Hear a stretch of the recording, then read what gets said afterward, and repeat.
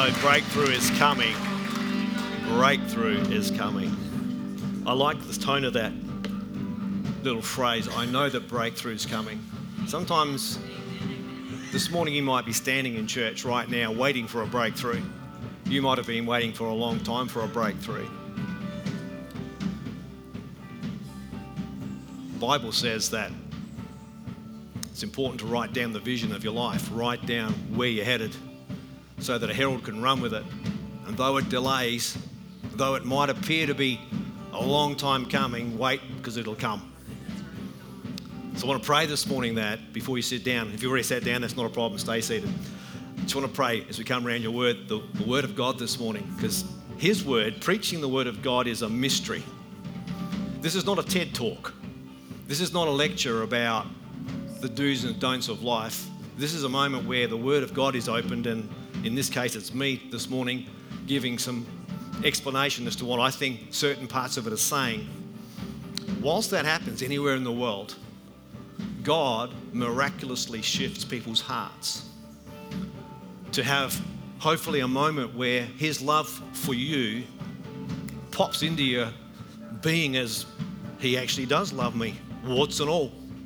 So I just want to pray as you come around this message this morning that God would have the opportunity just to whisper some truth into your life.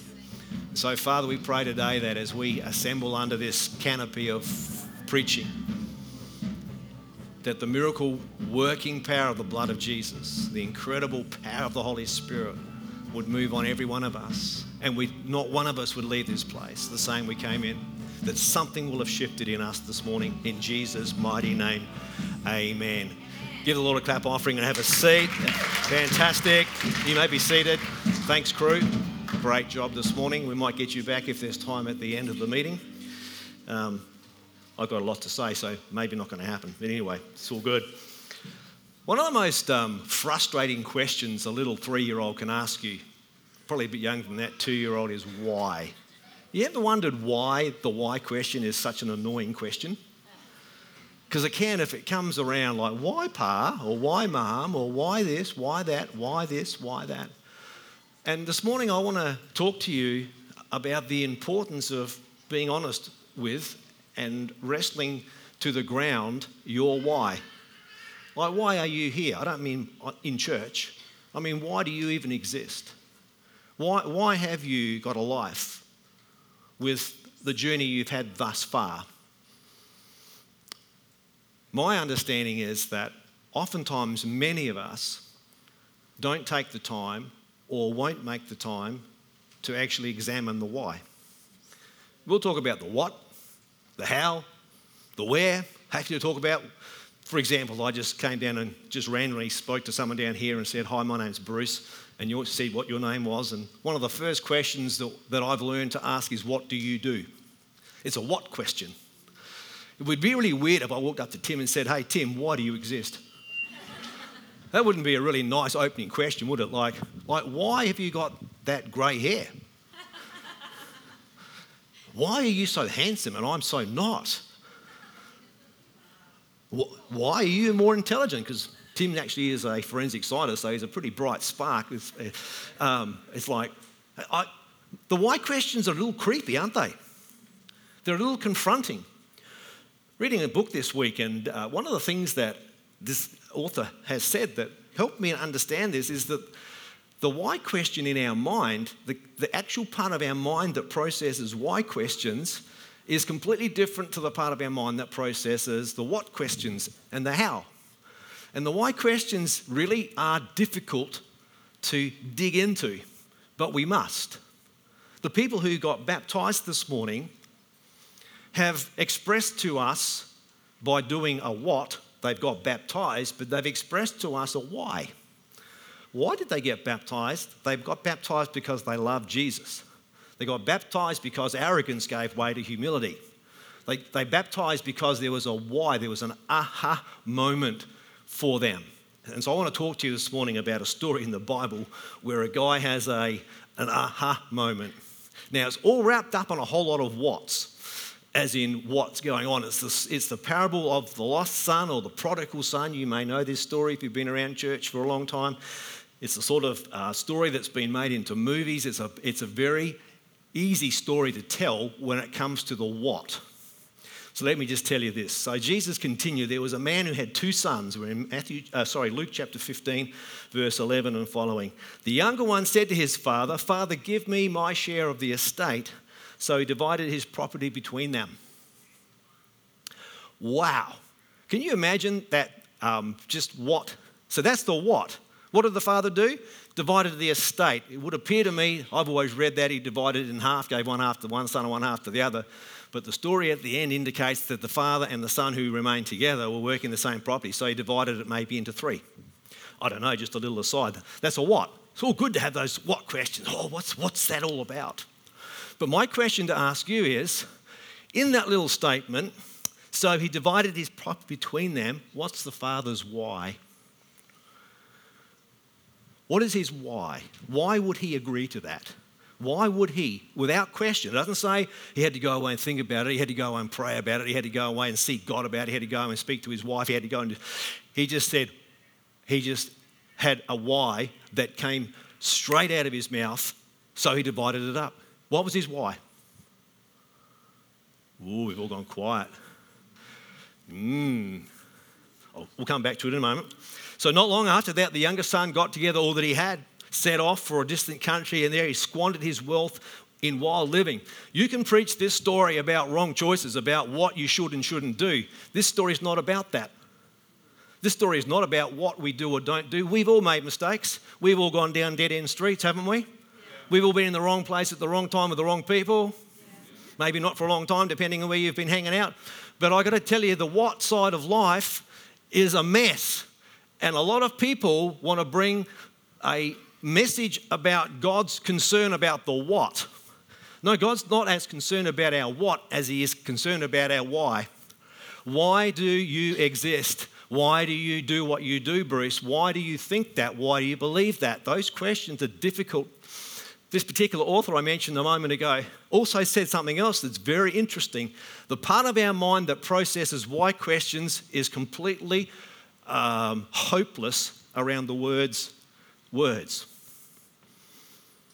You ever had that question when someone asks you a why question and you can't really, you kind of, I don't know. Why did you do that? I don't know. Now, that is a learned response to avoiding the conundrum of not being able to enter into the place that's got words in it. So in other words, the answer to a why question oftentimes is a question that you can't quite put your finger, the words don't come. Because the words don't describe the why, because why is a feeling.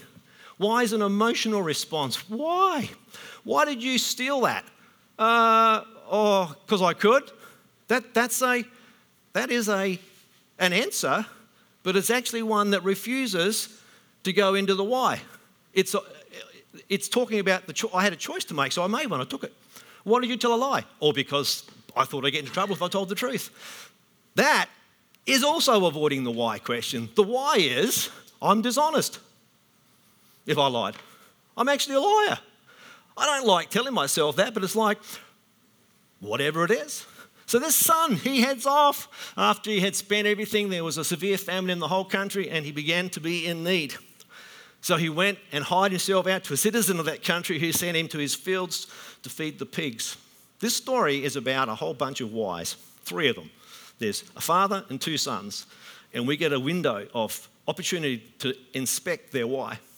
The father's why does he live? He lives for the benefit of his kids. His why is you. His son asks him a what question, can you give me all their stuff? And the father's response is so he divided the stuff up between them. So we get a story about what he did, but we don't get an explanation as to why he did. And what I reckon is woven into the fabric of this story is the father's heart for his sons is, I live for you. What matters to me is you. That's the Jesus that we believe in. Let me ask you this question. Why did Jesus die on the cross? You could have a whole bunch of stories. You could, like theological unload about the blood and about sacrifice and all that stuff, and that'd be a whole bunch of what questions being answered. That's what he did, but why? Why did he die on the cross? Some of us go, I've got no idea. That's because it's a why question. It's actually entering into the arena of your life, in a part of your world that you and I find so hard to put words to. So I don't really know why he died for me. I don't understand it. That's because that question is not being asked of your rational mind. It's not asking you a question that is to do with deduction, to do with logic, to do with rationale. It's to do with a way more, less easy to define part of our world. Why did he die? Did Jesus need to die because he was a sinner? So, guess what? He didn't die for himself. I've noticed, even at 61, this is confession time, I actually have to face the brutal reality. I love my wife, my family, my grandkids. But I face the brutal reality again and again and again, probably every day, that I'm essentially selfish. I still, after 40-something years of following Christ, when push comes to shove, the one that matters to me most is me. That's just being completely transparent. It shocks me. It shocks me again and again and again. And I found the Holy Spirit's continuously taking me into the big pen of why. Why is it all about you, Bruce? Why, when a push comes to shove, do you back yourself into a corner? It's about what you want. I haven't actually answered that question yet. I've actually still got to go to the cross, probably on a daily basis, and die to self, it says in the scripture. It talks about picking up your cross daily and following him. There's a part of us that's meant to get what happened here in the pool, the character of Jesus into us. But he doesn't appear to me to force it in. He puts it around us and he invites us to let it in. He invites us to let it be like a piece of chalk sitting in a paint pot and letting the colour of the paint tin that it's in begin to absorb the colour of the paint. That's what it's like to hang around Jesus, because he never lived for himself, he lived for you. He died on the cross for you. He didn't need to die for his sins. He didn't have any sin. He wasn't a sinner. He's the only person who's ever lived that was perfect. He didn't die from self-centered reasons. He didn't have any problem about being selfish at all, because he wasn't. He was completely and utterly sold out on you. He was on that cross for you. He was there for you. And when we become Christians, we catch that view of life. So as much as I've confessed to you that I live essentially still at times, I feel like I'm caught up in this vortex of living for me, and there's moments of selfishness. So don't get me wrong, I'm not saying I'm a selfish person per se, but I can have moments where I'm confronted with the brutal truth. I actually still am a little selfish at times in one arena or another, but I'm grateful that I got baptized once upon a time. I'm grateful that the waters of baptism represent to me and remind me that God's infusing his character into me day by day. If I don't hang around him, guess what? I'm not going to get it. Baptism is a moment in time. Walking with Jesus is a journey through life. So for those of you that got baptized this morning, don't think we've woven or waved a magic wand over your life and all of a sudden, I'm on the go, I'm done. No, you've just started. You've just begun the journey. And hanging around other Christians, hanging around the presence of God through worship and reading the Word of God and praying is about that whole process of him infusing his beautiful character into you and me so that we live for others always. So what I live for is for you. Not because I want to trumpet that, but I'm hoping and praying to God that enough of him gets into me so that you wouldn't question. At the end of the day, most of the time you go, that guy out there, he's interested in me getting over the line. And I am, because of Christ in me. Is anybody getting help from this? So this is the why bit. So the Son who's asked for everything, he is pre-Jesus, using the timeline of someone coming to Christ. He's actually living for the benefit of him. His whole world is about him. His whole worldview is, why does he ask for this stuff? Because he wants it. Why does he want to have the property divided up? Because he's living for the benefit of me, as in him. This story in chapter 15 of Luke's Gospel is one of three. There's three in a row. And there's economies of scale here. The first story is about a lost sheep. There's 100 sheep and one's gone missing. And the person who's looking after them drops all those sheep and leaves the 99 behind and goes and finds the one, lost one. The next story is 10 coins. Loses one, a woman loses a coin. She goes scurrying through the house till she finds it. And there's great celebration when the lost is found. And this one's about two brothers and one gets lost. Kind of says to me, and Luke structured this sequence of parables to give us an idea that whether it was 1 million people or just one, God will go after you. Yeah. Jesus would have died on the cross if you're the only person living. Don't be thinking he's kind of, I guess if he has to put up with me, he will. No, he's relentlessly, absolutely sold out on pursuing you. He absolutely would go to the cross so that you, if you're the only one on the planet, he'd have no compulsion about going, because without that, you don't get to be with him forever. And this story in Luke's Gospel is a contraction down of, it basically says, doesn't matter who you are, doesn't matter what you've done, doesn't matter how many people are around you or how few people there are, doesn't matter what the opportunities look like, whether they're big or small, God wants you. He wants you in his kingdom. I love this story for that reason alone. It is a phenomenal story. So no matter how insignificant you feel, God's why is you. That's interesting, isn't it? Not God's what. We want to give people a whole lot of instructions about what they should do if they're a Christian. I've got some friends and family members over the years who accusatively have said, and you call yourself a Christian. Now, they're actually dabbling in dangerous territory because they're making a judgment about my why by what they see of my what. One of the nastiest things you can do, one of the most difficult conversations you can have, is to falsely question someone's motives. When you get into motives, you're dabbling in the arena of why, and you're dabbling into an arena with words that maybe don't fit the cap you're trying to put on, the head you're trying to put it on. Don't question motives unwisely. If you want to have World War III in your family, start asking questions about motives. Start pointing the finger at somebody. That's dangerous territory. This story is not about that. This story goes on. The son ends up, and the key verse I want you to pick up this morning, if you're going to read this in your own time, is verse 17. Because this is a story about the transformation of why.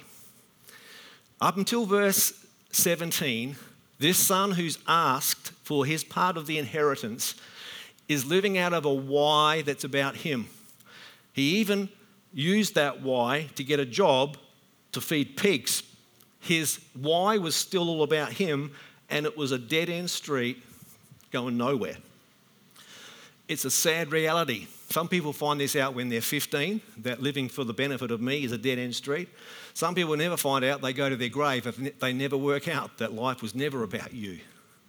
Life that's meaningful is about the benefit of other people. Yes. Life that's meaningful is always having an eye on what's good for you, being another person. So verse 17 says it this way. I'm wondering, again, because this is in the arena of whys, as in W-H-Y, plural. It says in verse 17 in the NIV, when he came to his senses. Right there is a moment. In a church service like this, you can come to your senses. People in this building have come to their senses with God. There's a moment in time where everything's made sense, except that oftentimes we've never looked in the closet of why, and somebody who's an instrument of God, a preacher, doesn't matter male or female, someone who's got up and said something, or you've read or listened to something online, or you've been in the middle of a worship service, or listening to a song that's Christian, got the gospel in it. Somewhere in that mix, the aha moment is a transformation about your or my why. I go from having, I've got to live for my own benefit, to, hang on a minute, it's all about God.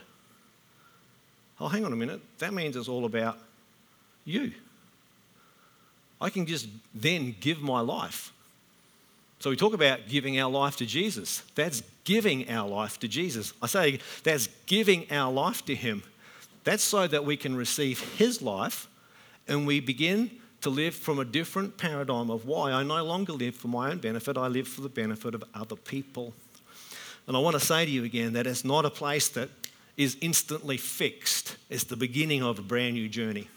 And from here on in, so from this baptism day, from the day that, as we heard the 5 candidates today who got baptised talk about different parts of their journey, somewhere in the midst of all those stories, there is the answer to the question, why? They've actually had a shift in their why. And when we understand the why, it's no problem understanding that it will usually give rise to a different what. We start to behave differently. We start to do things that we didn't used to do, and we stop doing things we did used to do. It's called transformation. It's called I'm a brand new creation.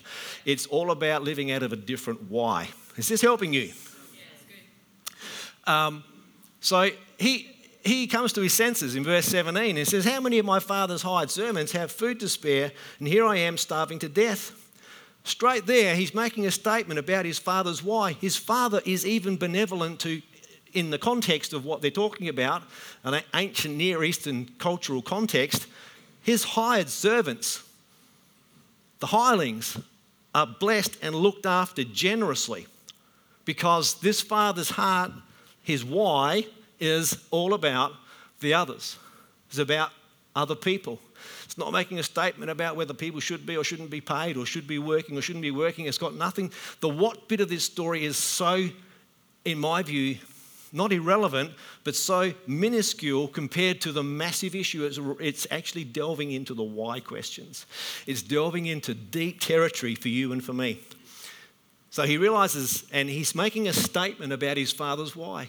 He understands his father's generous. He understands his father's about looking after people. He understands, I'm not in that place. I'm a million miles from that. I'm not even allowed to eat the pig food. I'm dying of starvation. He says, and here I am starving to death. I will set out and go back to my father and say to him, Father, I have sinned against heaven and against you. He's had a moment where his why has shifted from it's all about me to maybe, well, it's not all about me, but I've got no idea what it's about. And that's what repentance is. It's like turning around. It's like contrition. It's like that Jake was talking about, that arrogance. Arrogance is a manifestation of a why that's completely wrapped up. I know how everything works. I got it sorted. I got life. It's like, and when you realise that, hey, I've got nothing sorted, nothing makes sense. Whenever everything hits the fan and it's a huge, huge mess. So what's your why? Why this morning? This is my question. You don't have to answer it because it's you listening to me. I'm not listening to you just at the moment, but over lunch you could tell me what your why is. Why do you live? Why do you do what you do? Why are you in the job you've got? Why are you the sort of person you are? Why do you have that attitude about that but not about this? Why? Why are you a person who's pursuing this as opposed to that? Why? I would ask those sorts of questions not to judge, but to know, to get to know you. Like, why? What makes you tick? What sort of things are you going to go into bat for? What sort of things are you going to just, I'm not shifting on that? Do you know why you're immovable on some issues? Who here would concede they're a little stubborn? Oh, come on. I think it's, yeah. Not putting your hand up? That's very right. Was that Jonesy or was that you? Both Simons, both cheeky as. Yes. Not putting my hand up. You know, it's like when the worship leader says, everyone lift their hands. Or everyone close their eyes. You've got to ask the question, at that very moment in time, inside your little grey matter, why do I do that? I could care less about the what. It doesn't worry me if you stare me down or not. It doesn't worry me if you don't put your hands up or not. The what's irrelevant. But what really cuts to the chase and will make a huge difference in every one of our lives is the brutal introspection, temporary, we don't live in there forever. Why? Why am I so rebellious to an instruction like that? we've noticed going to the Czech Republic for over 12 years. It's a former communist Eastern Bloc country in Europe.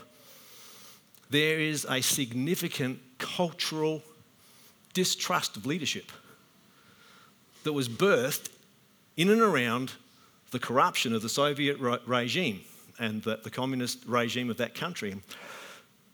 Their Czech version of the Bible doesn't even have the word leadership in it. Book of Hebrews talks about honouring your leaders.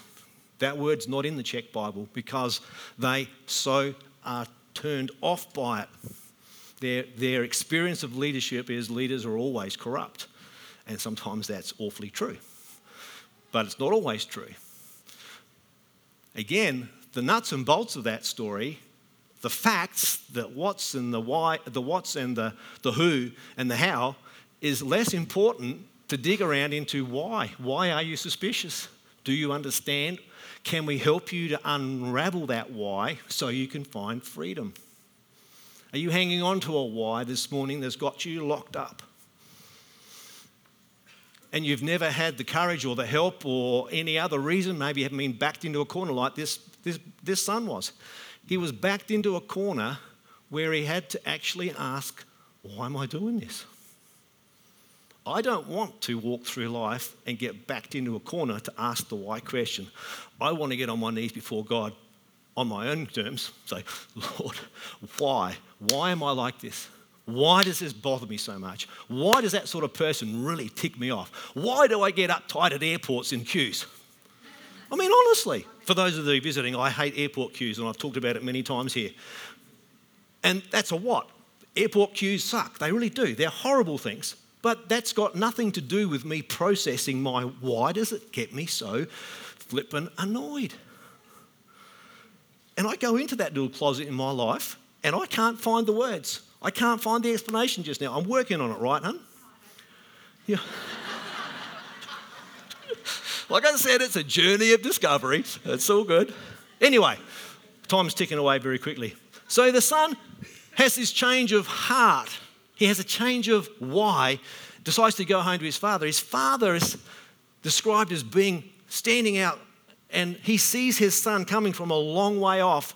There's another little hint into this father's why. The father is always longing for him to come home. His why is still about that son. He's still so excited. When he sees him, he sees, the story, he puts a ring on his finger, he puts sands on his feet, gives him a coat, gives orders for the big calf to be killed, and let's have a feast and celebrate. For this son of mine who was dead is alive again. What was lost is now found. So they began to celebrate. Perfect place for the story to finish. Because we've had a moment of seeing the why of the father, and we've seen the why of the son change from living for me for going home to see whether I can fix this and live for the benefit of others like my dad. But there's one other character in the story. The other brother. Wouldn't be finished without making mention of him. Meanwhile, verse 25, the older brother or son was in the field. When he came near the house, he could hear the music and dancing. So he called one of the servants and asked him what was going on. Your brother has come, and your father has killed the fattened calf because he has come back safe and sound. The older brother became angry and refused to go in. What's his why? He stuck around. He's done all the work. He and his father in shares, halves each now because the third disappeared and was squandered. What's his why? Don't know. Just leave that hanging. You don't have to ask that question, but I want you to poke around in it. What is this brother's why? But he answered his father, look, all these years I've been slaving for you and never disobeyed your orders. He had a crooked why. His why was actually on the nose. Even though his what was honourable, his what was faithful, his what was hardworking, but underneath all of that, his why was corrupt. That describes the human condition so well. You might be working your butt off. You might be putting in long hours. You might be trying to do a whole bunch of stuff with your life that's a what. But my question is God allowed to poke around in your why? Is God allowed to get in under the radar of what you're doing and ask you the why question? Why are you doing that, Bruce? Why are you this? What? Why? And I want to tell you this today, that God is the safest person, the safest one in the universe to allow into that little closet of your mind, that part of your heart. And this morning, I'd want to encourage you, if you've never invited him, we talk about letting Jesus come into your heart, that's letting him come into your why. That's letting him come in and discover truly what makes you tick. And he discovers some things in your closet, if it's like mine, that are pretty average. And he says, let's have a bit of a clean out. He says, I'll tell you what, if I move in, we're cleaning that stuff out. All of the stuff where you live in for yourself, and the moments where you're inclined to do things that suit you, are going to slowly but surely be evicted. We're going to have a clean out. We're going to get a skip bin in and we're going to clean out the crap. And you're going to get cleaned up and you're going to have a brand new life, because he wants to get into and clean up your why so that you and I can live for the benefit of other people. All right, I reckon I've said plenty about that. So let me just ask some questions. These are why questions. Maybe just to help you think where your why is sitting this morning. Why did you get out of bed today? Why did you come to church? Why do you go to work? If you're a person who saves money, why do you save money? If you're a person who spends money, why do you spend money? Just begin to tease conversationally with yourself this week, why questions. Why does it matter to me that X, Y, and Z happens?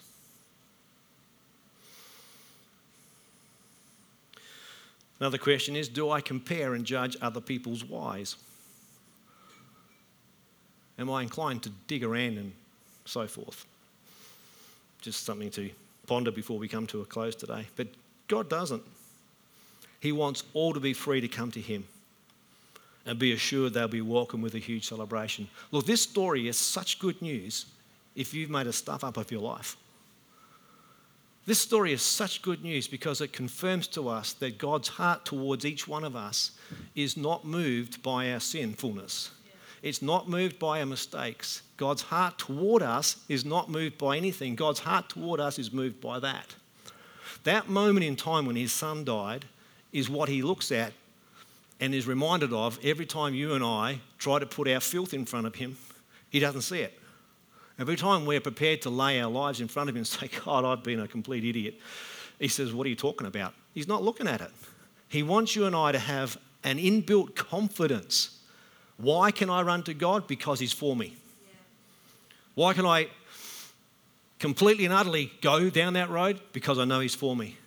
If I can do anything this morning that will change your life in an instant, it is to convince you that God is for you. Yeah. And then when you are brave enough to face your why and really dig into it,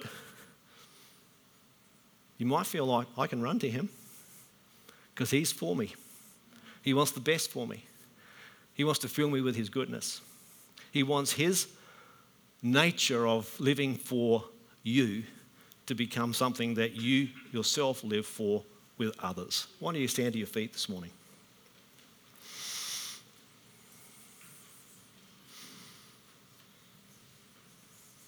So what about you this morning? Notice I didn't say why about you. I said what about you?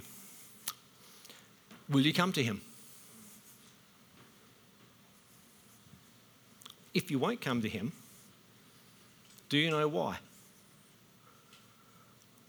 Some people have been massively hurt in relationships in church, relationships in families. All sorts of horrendous things go on planet Earth. And sometimes we've closed the door because the whats are so terrible. And somewhere in the middle of that, we kind of either maybe assume or I think we believe that our why is attached to that, which it will be. But I'm convinced the more I've looked at this topic this week particularly and gearing up to look at it closely for the whole year, the why question, we mentioned that back in February, we're going to try and unpack that question throughout the whole of this year, why? I am absolutely convinced that it's a part of our world that only the brave go into. The courageous. When Joshua was standing on the brink of conquering Jericho and receiving the promise of God. God said to him, be very strong and courageous. It's a very strong and very courageous person that opens up the arena of their world where their why questions live. Can I just now find out who's stubborn here? Invite you to close your eyes.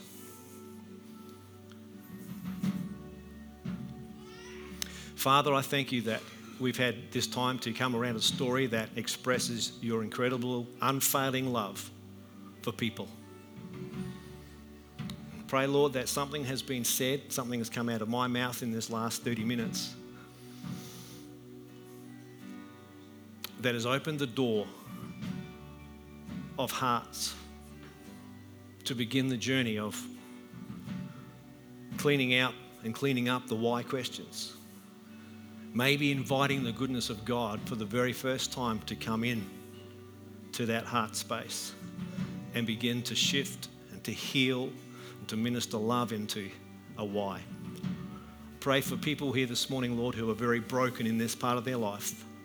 Life's been a bit of a mess. Some of their journey is too painful at times to even remember.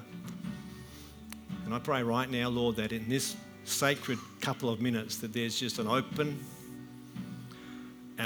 door, an open heart, where the God who loves us can enter in.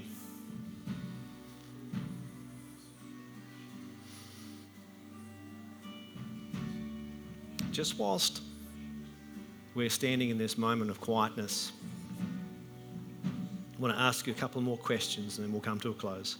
Have you come to your senses?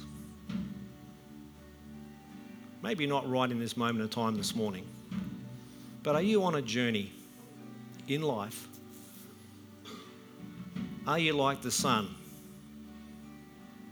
who's actually doing a whole lot of activity, feeding the pigs, being hired, but he's going nowhere? He's found himself at a dead end, and this morning you're at a dead end. And for some people, a moment like this in church is the moment where we come to our senses. And all of a sudden our why shifts. We go from not believing to believing. We go from not sensing or feeling the love of God to actually sensing and feeling the love of God in our heart. If that's you this morning, if something has shifted in you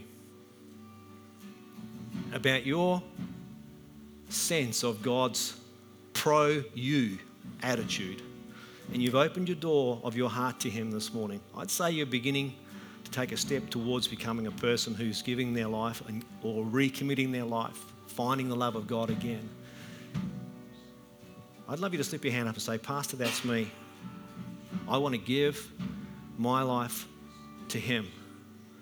I want Him to come in and help me unravel my why so I can live for the benefit of others.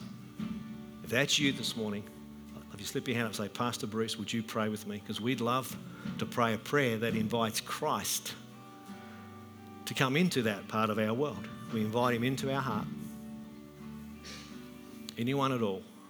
This is a very sacred and special moment, especially if you're the person who's thinking, that's me. I'm right there. So in the next 5 seconds, I'd just love you to think a little more action focused. I'm going to take a step of faith. I'm going to reach out to God. God bless you. Thank you, Jesus. Thank you, Lord. Thank you, Jesus.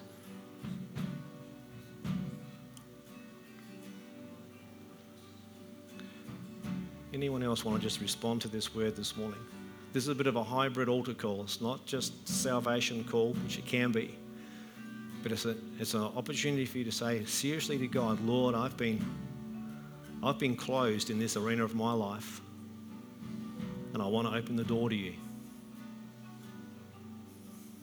Anyone else? Just want to say these words after me, then everybody join with me in this prayer. Heavenly Father, I thank you for your word, that it is truth, and that when it comes to me, Lord, it changes me. I thank you, Lord, today that I have been able to open my heart to you afresh. I ask you to come now and walk with me and fill me. Make me your child. Make me one who follows you. Make me to be one who lives for the benefit of others. I thank you, Lord, that Jesus died for me and that I am your child. In his name we pray. Amen. Come on, give the Lord a clap offering this morning. Thank you, Lord.